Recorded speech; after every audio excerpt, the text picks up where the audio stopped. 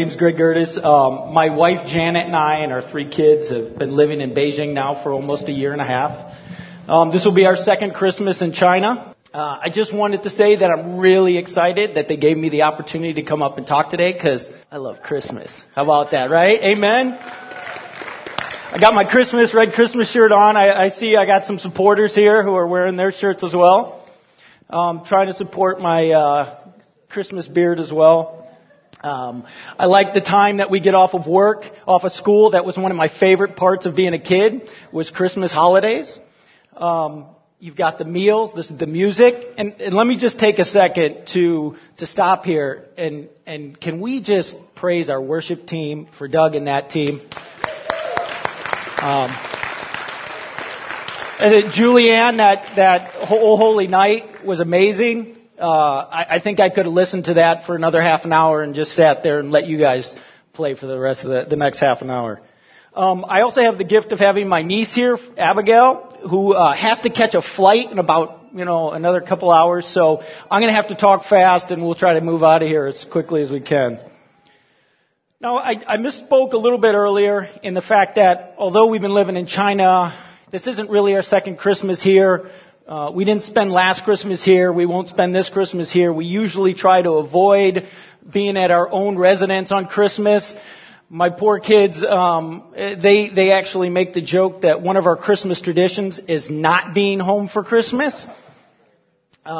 They could probably count on one hand on the times that they've actually woken up in their own bed on Christmas morning. But I don't think that that's a bad tradition, because it gives us an opportunity to go worship at somebody else's house.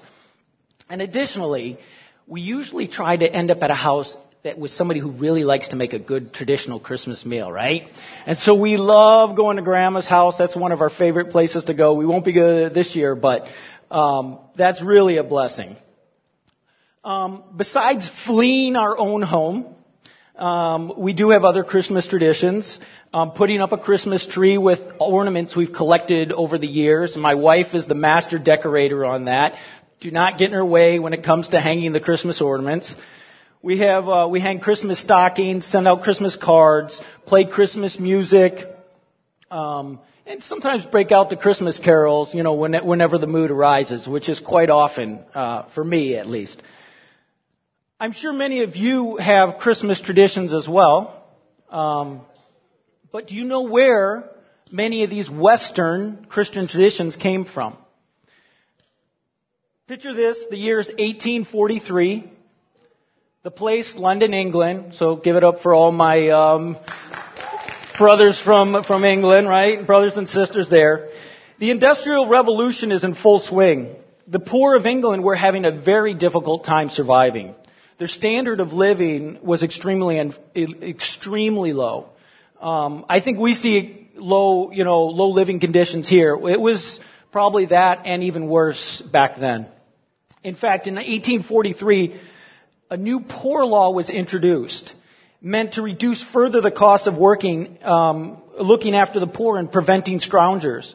The extreme poor were housed in workhouses and poor jails. So they're actually put into poor jails. And the conditions were deliberately made extremely harsh so that only those who desperately needed to be there would actually go there. Diseases such as cholera, typhoid, typhus, tuberculosis were major problems, accounting for many deaths in the cities. And as the cities became more populated and pollution continued to rise, London became infamous for its combination of smoke and fog, which became smog. In fact, 30 years later, in 1873, according to the Environmental History Resource website, over 700 people died in London during a single bad week of smog. Kind of makes Beijing pollution seem that it's not that bad, all right? Now, I don't have any fact on this, whether the U.S. Embassy had a monitoring station there at the time. But my guess is that the PMI 2.5 index was probably well over 300 quite a bit of the time there in London at the time. In 1843, The Economist newspaper was also first published. The statue of Nelson was put on in Trafalgar Square on top of the Nelson's Column. Hong Kong was proclaimed a British crown colony. And the world's first Christmas cards were sold and sent out. And finally, one of the most popular books ever written was published, A Christmas Carol by Charles Dickens. The book popularized the phrase Merry Christmas and coined words like, come on kids, Scrooge, bah, humbug, right? In fact, the author Charles Dickens was known as a master of vocabulary. He also created other words like a buzz, round the clock, whiz-bang, and flummox. Now, I have no idea what a flummox is. I'd have to ask my British counterparts if they could give a definition. No, they don't know either. But it is a word that was coined by Charles Dickens. It is said that Charles Dickens had more influence on the way we celebrate Christmas today than any single individual in human history, albeit except one, of course. He had such a powerful influence on his readers. For example, in the spring of 1844, the next year, the Gentleman's Magazine attributed a sudden burst of charitable giving in Britain to Dickens. In 1874, in America, a Mr. Fairbanks attended a reading on Christmas Eve in Boston, Massachusetts, and was so moved, he closed his factory on Christmas Day and sent every employee home with a turkey. And in the early years of the 20th century, the Queen of Norway, we have any Norwegians out here? No. Swedes? They're close. All right, there we go. She sent gifts to London's crippled children signed with Tiny Tim's love. And Tiny Tim, of course, is a character in the Christmas Carol. The story's theme of redemption significantly redefined the spirit and the importance of Christmas. And as the Scottish novelist Margaret Oliphant recalled, it moved us all those days as if it was a new gospel. Now that's a pretty impressive statement, considered a new gospel. Priced at a mere 5 shillings, 21 pounds, today's money with 36 US dollars, 200 RMB, about the same cost as a book we pay today. The first run of 6,000 copies sold out within a couple of weeks by Christmas Eve. And by May 1844, a 7th edition had sold out. All in all, 24 editions in its original form. The book was so successful that there were public readings, plays, silent films, and even modern movie adaptations. You might know some of these. The 1938 MGM classic. This is one of my favorites, what I grew up with. Yes, I grew up in black and white television and watching old movies. This was the first American movie version of A Christmas Carol. I'm sure some of you have seen The Muppets Christmas Carol. Very good. I highly recommend it. Or finally, Jim Carrey's recent Disney version. Forgot it. All right. For those of you who you haven't read the book or seen one of the movies, what's the matter with you? All right, this is Christmas. This is one of the top 50 books ever written in the world. At least rent the movie. This is your homework. You will rent in the next 11 days before Christmas. Either get a copy of that book or watch one of the movies. All right? That's how much I think it can affect your life. You could rent it on iTunes.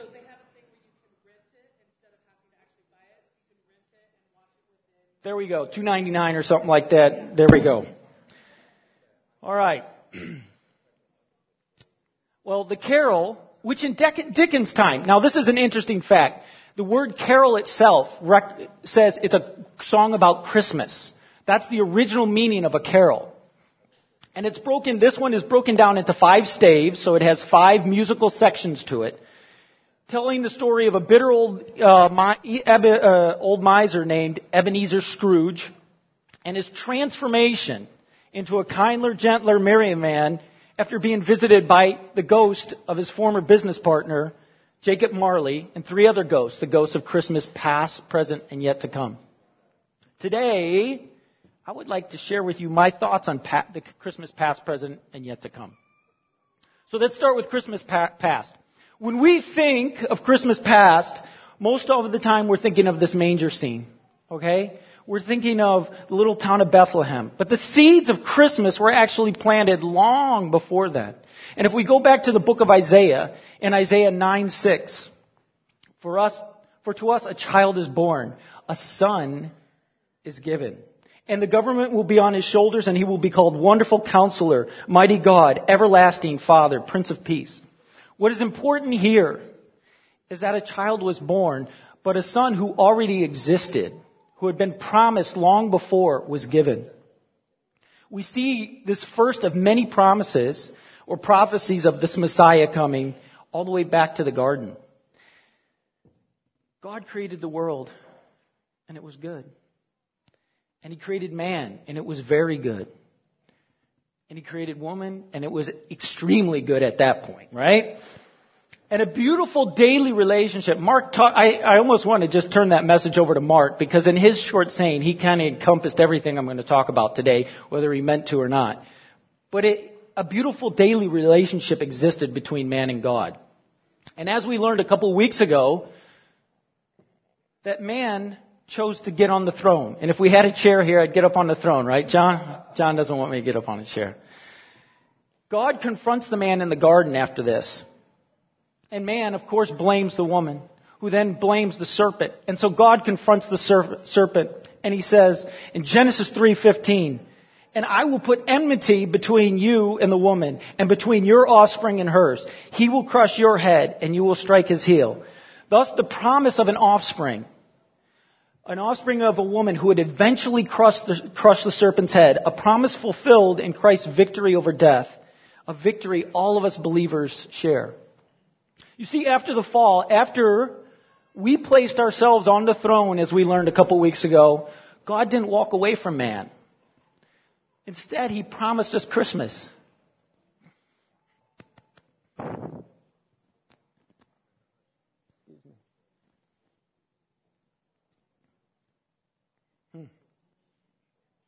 He said, I will send a Messiah, a Savior, who will redeem you from this mistake. And He didn't stop there either. He also took care of their immediate needs.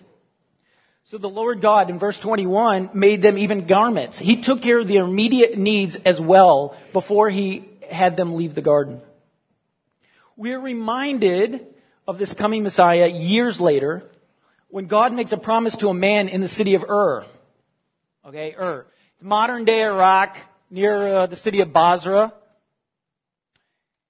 And He says in Genesis 12:3, I will bless those who bless you, and whoever curses you will curse. And all peoples on earth will be blessed through you. And He says it again in Genesis 22:18 to this man, and through your offspring, all nations on the earth will be blessed. Then to his son Isaac, who we know was not a great father. We might have, our own issues. He wasn't a great father, but yet He still chose Isaac and said, and through your offspring, all nations on the earth will be blessed. And then to Jacob, whose name means deceiver, right? And yet He chose this man and said, Genesis 28:14, all people on earth will be blessed through you and offspring. And what tribe will he come from? Well, Genesis 49:10, we are told that this Messiah will come from the tribe of Judah. And God promises that this man will come from the line of David as well. And David, although he's a king, is also a murderer and an adulterer. He's a failed man. But God says in Psalm 132:11, the Lord swore an oath to David, a sure oath He will not revoke. One of your own descendants I will place on your throne. And who will be this child's mother? We see that God is going to defy the laws of nature with a virgin birth. And in Isaiah 7:14, therefore the Lord Himself will give you a sign. The virgin will conceive and give birth to a son and will call him Emmanuel. And where will this child be born? Well, we find out 700 years before He's born in Micah 5:2. But you, Bethlehem, and I don't know if any of you have been out to Israel and see Bethlehem, but it is a small place. Can you imagine if I said, well, some village out in Hubei, in 700 years from now, there's going to be a Savior who's going to come from that small little village. That's pretty much what it would be like. But you, Bethlehem, though you are the small among the clans of Judah, out of you will come for me one who will be ruler of Israel, whose origins are from of old, from ancient times. And that word ancient times in Hebrew actually can mean from eternity. So when will this Savior be born? Daniel 9:25. We are given a time frame actually when the Messiah will come. No one understand this. From the time the word goes out to restore and rebuild Jerusalem until the anointed one, the ruler, comes, there will be 77s and 62 sevens. According to biblical scholars, these are just a few of the 300 messianic prophecies that Christ fulfilled at Christmas and during his life. What are the chances of one man fulfilling all these prophecies? Well, several years back, mathematician Matt Stoner had his graduate students calculate the odds, what the odds would be of a person filling just 8 of these prophecies. And he found the chance was 1 with 17 zeros behind it. All right? So that's 100 quadrillion. 1 in 100 quadrillion. That's a big number. The U.S.'s debt hasn't got that high yet. I'm sure it will in another century. Stoner gives the analogy. Suppose that we take 100 quadrillion silver dollars, all right, and lay them in Texas Stadium. They'd be 2 feet deep. Oh, wait a minute, not Texas Stadium, the entire state of Texas. Now, how big is Texas? Well, you could fit England in it, and the Netherlands, and Germany, and still have plenty of room left over, all right? That's how big we're talking. 2 feet deep of coins. And imagine marking one of those coins and sending a blind man out and say, just pick up a coin and see if you can find that one coin of those 100 quadrillion. What are the chances of that? Now let's put it in Chinese terms. China, actually, I did the math on this weekend. There are 100 quadrillion cubic centimeters in all the land of China. A cubic centimeter is about the size of your fingernail, okay? So now, what if I hid an object in China the size of my fingernail and said, we want you to put a blindfold on and go find it? We're talking all of China. Most of you probably haven't been too far out of Beijing. Maybe to, Xi'an to see the warriors. How about all the way to Xinjiang, right? Or all the way south, all the way north, right? This is a huge place. Imagine trying to find a single fingernail. Okay. Now, what's even more amazing is that Stoner had his graduate students calculate the odds of any one person filling 48, not just 8, 48 of these 300 plus prophecies, and the odds went up to 1 with 157 zeros behind it. All right? So we're talking something that's amazing and impossible. So as I conclude in Christmas past, there's 3 items I want you to remember. 1, Christmas is about rejoicing in a God who cares about each one of you. Mark even said this, each one of you. Who despite the fall and our continued disobedience, He provided a Savior. A Son was given, and like with Adam and Eve in the garden, He sees your immediate needs as well. Isn't that just amazing that we serve that type of God? The second thing is, we follow a God of fulfilled promises. Because when we live, the time we live, we're able to look back. They didn't have that opportunity back in the Old Testament, but we're able to look back. And we can see over thousands of years of God making promises to several people and then fulfilling them. Isn't that a great feeling to know that we have a God of fulfilled promises as well? And finally, nothing is impossible to God. Even if it's 1 times 10 with 17 zeros behind it or 157 zeros behind it. Nothing's impossible for our Lord. So let's move on to Christmas present. So what about the Christmas present that we're in now? Take a minute and think about that yourself. Well, if we look at the news, things don't look too good. We've got Ebola virus in Africa. In the Middle East, there's the ISIS crisis. We have armed conflicts in places like the Ukraine. We're facing global environmental issues. Many countries are facing financial difficulties. And what if we take it closer to home to yourself? How many of you are having relationship issues? health concerns that we talked about this morning, legal matters, employment problems, or maybe like Scrooge in the beginning of the Christmas Carol, you don't even like Christmas. Maybe something happened that you just don't even like Christmas. Rather than dwell on this, we're going to jump ahead to Christmas yet to come, okay? We're going to get out of the present for a minute. We'll come back. So you ask, hey, Greg, how do you have any idea about Christmas yet to come? I got one thing to say to you. I read the Bible. John 3:16. For God so loved the world that he gave his one and only Son, that whoever believes in him shall not perish but have eternal life. See, just in that verse alone, God gave the entire message is in that one verse. God gave, we have a choice to believe, and the yet to come is either perishing or eternal life. It's the end of the story right there. But he doesn't leave, just like in the garden, he doesn't leave you hanging with that. He says, John 14:1-4, don't let your hearts be troubled. Trust in God, also trust in me. In my Father's house are many rooms. If it were not so, I would have not told you. I am going there to prepare a place for you. And if I go and prepare a place for you, I will come back and take you to be with me, that you may also be where I am. So, well, how is the Lord going to come back?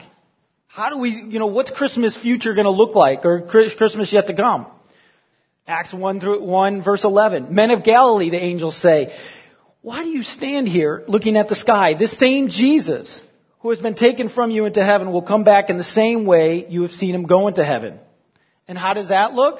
Well, I've got a whole bunch of verses for that. Okay, Matthew 24:30. At that time of the sign, the Son of Man will appear in the sky, and all the nations on the earth will mourn. They will see the Son of Man coming on the clouds of the sky, the power and great glory. Matthew 26:64. Yes, it is as you say, Jesus replied, but I say to all of you, in the future you will see the Son of Man sitting at the right hand of the Mighty One and coming in the clouds of heaven. And Mark 13:26-27. At that time you'll see the Son of Man coming in the clouds with great power and glory. Mark 14:61-62. Again, the high priest asked him, are you the Christ, the Son of the Blessed One? I am, said Jesus. And you will see the Son of Man sitting at the right hand of the Mighty One and coming on the clouds of heaven. Daniel 7:13-14. Old Testament prophecy. In my vision at night I looked, and there before me was one like the Son of Man, coming with the clouds of heaven. He approached the Ancient of Days and was led into his presence. He was given authority, glory, sovereign power, and all nations and people of every language worshipped him. His dominion is an everlasting dominion. Dominion that will pass away, and his kingdom is the one that will never be destroyed. Okay, what we do let's think of what we did last week with communion. What about communion? 1 Corinthians 11:26. You guys celebrate this every time you have communion. For whenever you eat of this bread and drink of this cup, you proclaim the Lord's death until he comes. And in Philippians 3:20, our citizenship is in heaven, and we eagerly await from a Savior from there, the Lord Jesus Christ. And Hebrews 9:28. So Christ was sacrificed once to take away the sins of the many people, and he will appear a second time, not to bear sin, not to sacrifice himself, but to bring salvation to those who are waiting for him. So what do I want you to take away from Christmas yet to come? One, the God who cares about you is preparing a place for you now, and will transform our lowly bodies of disease and aches and troubles so that our bodies will be like his, a glorious body. What's the second thing? The God of fulfilled promises promises to come again, and he repeats it over. And he's not going to just come meek and mild this second time. It's going to be in power and glory. He came the first time meek and mild. In fact, the Jews, in the old traditions, they thought there were going to be two Messiahs because they couldn't understand. There's this talk of this meek and mild, but there's also this talk of this great, powerful Messiah. And we have our meek and mild. When he comes again, it's going to be the strong, powerful Lord. Finally, the God for whom nothing is impossible conquered the impossible, the grave, so that we may have eternal life. And that's just mind-blowing. So the last part, let's return to the present. What should we do now? With all the craziness going around us, I have 3 ideas for you guys. 1, live in blessed hope. Titus 2:11 through 14. For the grace of God has appeared that offers salvation to all people. It teaches us to say no to ungodliness and worldly passions and to live self-controlled, upright, and godly lives in the present age, while we wait for the blessed hope and appearing of the glory of our great God and Savior, Jesus Christ, who gave himself for us to redeem us from our wickedness and to purify himself a people that are his very own, eager to do what is good. The second one is to know where your treasures are. Matthew 6:19 through 21. Do not store up for yourself treasures on earth, where moth and vermin destroy, and where thieves break in and steal. But store up for yourself treasures in heaven, where moth and vermin do not destroy, and where thieves do not break in and steal. For where your treasure is, there your heart will be also. And finally, this would not be a true CCC message if we didn't have John 15 in here somewhere, right? Amen? So verse 9. As the Father has loved me, so I have loved you. Now remain in my love. And in verse 17, this is my command, love each other.